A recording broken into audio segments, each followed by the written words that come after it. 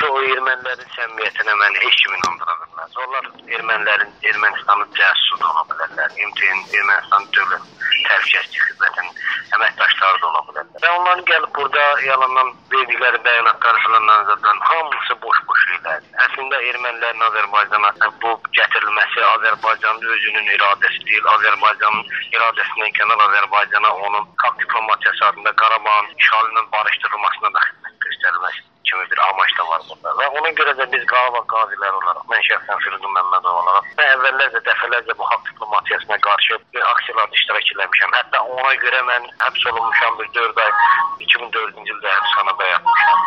Niyə? Çünki elə o vaxtdan biz görürük ki, Azərbaycanın heç kim torpaqlarının həmin o ermənilərin də gətirilməsini təşkil edən, təmin edən gözə görünməz qüvvələr var ki, onlar Azərbaycan torpaqlarının qaytarılmasına bağlı Ermənistana heç bir təzyiq göstərmək niyyətində deyirlər. Əksinə Azərbaycanı barışığa yönləndirmək istəyirlər. Və bu getgəllər, bu yalancı bəyanatlar, bu sanki bunların Azərbaycana qarşı iddiası yoxdur, pis olan Sarkisyandır, təkcə filandır. Bəs bunların hamısı boş-boş nağıllardır, boş-boş xülyalardır bizə danışılır və Azərbaycan xalqını aldatmaqdan, Azərbaycan xalqına yeni bir tələ qurmaqdan, başının altına yastıq qoymaqdan başqa bir şey deyil. Bir gün deyil, 5 gün deyil, 10 gün deyil, 100 illərlə Ermənistan çirkin əməllərini həyata keçirməkdədirlər.